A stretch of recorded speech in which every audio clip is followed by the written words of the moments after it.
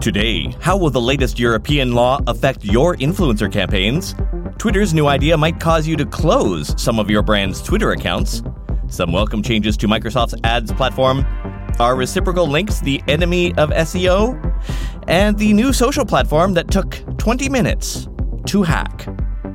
It's Tuesday, July 6th, 2021. Happy Statehood Day, Lithuania. I'm Todd Maffin from HQ Digital, and here's what you missed today in digital marketing. A new law in Norway will require advertisers and influencers to disclose when a photograph being used in a campaign has been retouched. Specifically, the legislation kicks in when a body's size, shape, or skin has been retouched in any way, even if the so-called retouching actually happened in camera, like through a filter or a special camera lens. It's not clear if the law would apply to lighting or saturation changes. The law was brought in amid discussion of what Norwegians call kroppspress, which translates to body pressure. Violations are punishable with escalating fines and, in extreme cases, even prison time. The law is waiting for the king's signature. But these types of laws, even when they technically only apply in one country's jurisdiction, often have an effect more broadly. After all, if a brand is running a campaign across Europe, are they really going to prepare two different sets of creative just so one can have some fine print? As oftentimes as not, brands will probably just put the fine print in all places. We see this happen a lot with privacy requirements. Sure, the CCPA technically only affects California, but many companies just apply those privacy requirements across their whole site. If you're in North America, you're used to seeing those "Hey, we use cookies here" banners on websites for years now. That's not a North American requirement. That started as a European requirement. But many website admins just shrug their shoulders and put it on for everyone. Will we see the same here? Time will tell.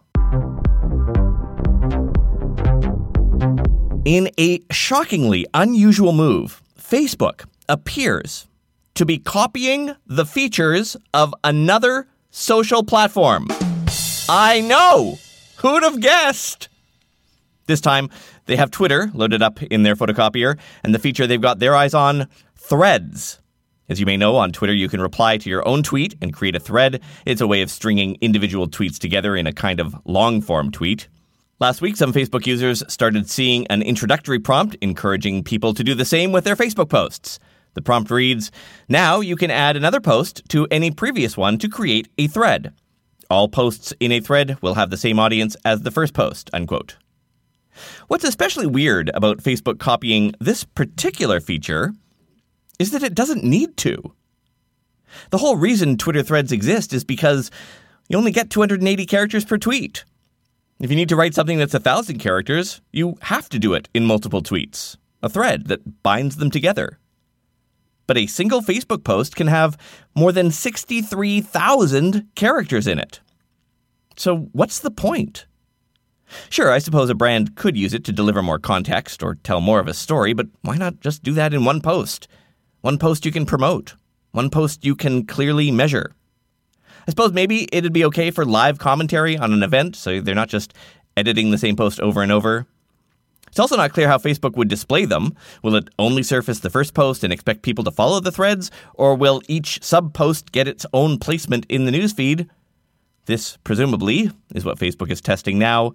No word on when or if this will roll out more fully. While Facebook copies Twitter, Twitter appears to be thinking about developing something fairly unique to social platforms: the ability to have different personas under a single account. The idea is that you could have your main Twitter account, where you mostly tweet about, whatever marketing things, then a kind of sub-personality where you post more personal things. Twitter is calling that sub-personality a facet. You could have a facet for family things and approve people's requests to follow that facet of your account. This actually has some pretty interesting potential for brands and agencies. Right now, larger brands have dozens of Twitter accounts. The ones that they use for hiring or ones that they use for tech support, another one that tweets out news releases. Each one a separate account.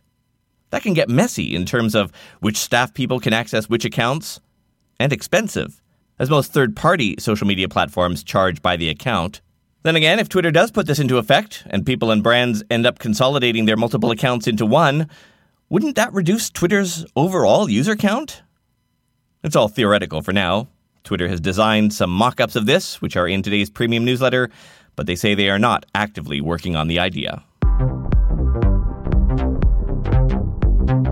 Some updates from Microsoft's ads platform to report on. First, later this month, they'll expand dynamic remarketing to more verticals, like car listings, events, and travel and tourism. Second, they've updated the UI around in-market audiences. Now, you get to see how big a segment size is as you set up geographic targeting. Until now, all you could see was the global size.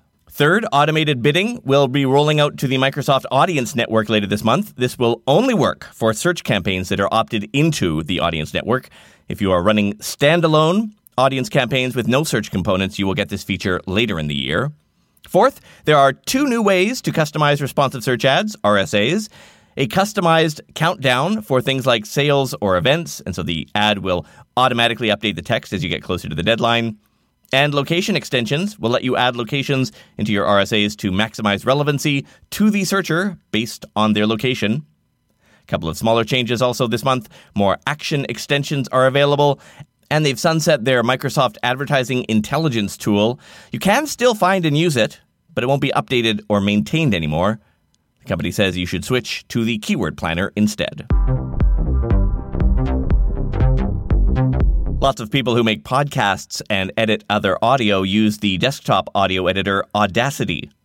They use it not because it's good, but because it's free. Now the tool is under fire after it updated its terms to let it sell user data to third-party companies and share it, quote, with our main office in Russia, unquote. The terms also now say they'll collect information about users' operating systems, computers, their country, and other data, quote, necessary for law enforcement, litigation, and authorities' requests, unquote. Also notable, the new terms forbid anyone under the age of 13 from using it for some reason, but the terms of its open source GPL license says that software must be available for free to all users. Well, late yesterday, Audacity issued a statement saying they were just clumsy in their wording and that they would, quote, not sell any data we collect or share it with third parties, full stop, unquote, and that IP addresses are only stored for 24 hours, then deleted. But here's something they didn't answer. Why do they even need to collect IP addresses at all? Indeed, why does Audacity even need to have an internet connection? It's a desktop audio editing software. It should work exactly the same if you were in the middle of a desert with no internet connection at all. Support for this podcast and the following message come from Corient. Corient provides wealth management services centered around you. They focus on exceeding your expectations and simplifying your life. Corient has been helping high achievers just like you enjoy their lives more fully, preserve their wealth, and provide for the people, causes, and communities they care about. As one of the largest integrated fee-only registered investment advisors in the U.S., Corient has deeply experienced teams in 23 strategic locations. Corient has extensive knowledge spanning the full spectrum of planning, investing, lending, and money management disciplines. Leverage Corient's exclusive network of experts to craft custom solutions designed to help you reach your financial goals, no matter how complex they may be. Real wealth requires real solutions. For more information, connect with a wealth advisor today at Corient.com. That's Corient.com. Corient.com. For the ones who work hard to ensure their crew can always go the extra mile, and the ones who get in early so everyone can go home on time, there's Grainger, offering professional-grade supplies backed by product experts so you can quickly and easily find what you need. Plus, you can count on access to a committed team ready to go the extra mile for you. Call, click Grainger.com, or just stop by. Grainger, for the ones who get it done. An interesting post today on the always excellent SearchEngineJournal.com. Author Tony Wright takes on the question of link exchanges in SEO. These used to be a bigger thing. People would join an exchange. They'd swap links to each other's websites. The idea being that Google likes to see backlinks. Well, let's give it some backlinks. Of course, over time, filthy digital marketers like you and me ruined this for everyone, essentially turning websites into spam pages. Google took notice, started changing the way they rank those backlinks. Mostly, they just ignore them, but they can reduce ranking or even issue a dreaded manual penalty. So what's it like today? Here's Tony's take. Quote, reciprocal links happen naturally, and common sense dictates that sites with relationships will link to each other. Google understands this. Yet Google states that link exchanges are against the rules. My opinion is that getting a one-off reciprocal link where it makes sense is perfectly okay. For example, if you have a trusted vendor and you want to link to each other for purposes beyond SEO, it's perfectly acceptable to exchange links. Where it's not okay is when you're exchanging links with sites you have no connection with, either professionally or vertically. Link exchanges are against Google's Webmaster Guidelines, but reciprocal links are not, if they are done in a natural way, unquote. Tony's whole piece is definitely worth a read if you handle SEO for your brand or agency. You'll find it on searchenginejournal.com. Look for the piece titled, Are Exchanged or Reciprocal Links Okay with Google? Former U.S. President Donald Trump has been kicked off Twitter, kicked off Facebook and Instagram, and his attempted blogging platform closed after only a handful of mostly ignored posts. Now, he may have found a new social platform, a Twitter clone created by a former Trump aide called Getter, as in Get Hillary Clinton, I guess? These people really can't give that up. Anyway, it's a kind of Twitter knockoff, populated almost entirely right now by three types of content. First, a preset, hey, I'm on Getter, you should join me too, promotional tweet or whatever they call posts there.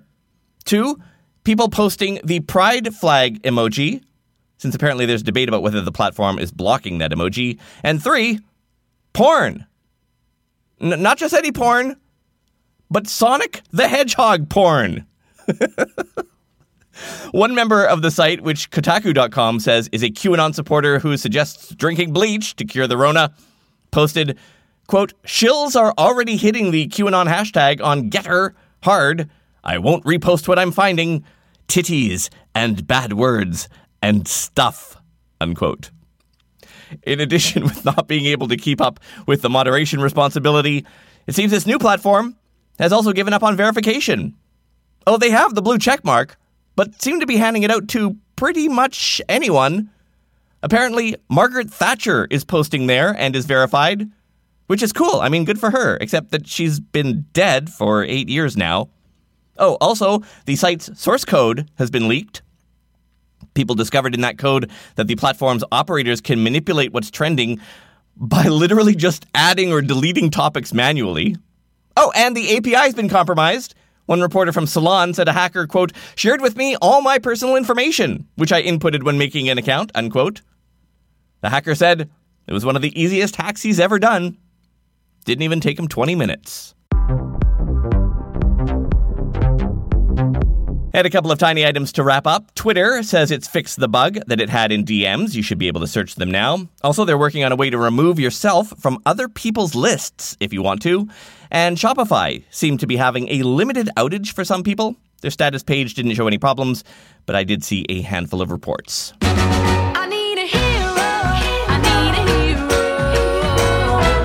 Our Slack community just keeps on growing. You know, just in the last 12 hours, 3 people joined. First, someone from a digital agency in Dubai. We have an account coordinator at a web design shop in Wisconsin. We have an inbound marketing agency person from Florida who reports, quote, my entire agency is required to listen to your podcast as much as possible.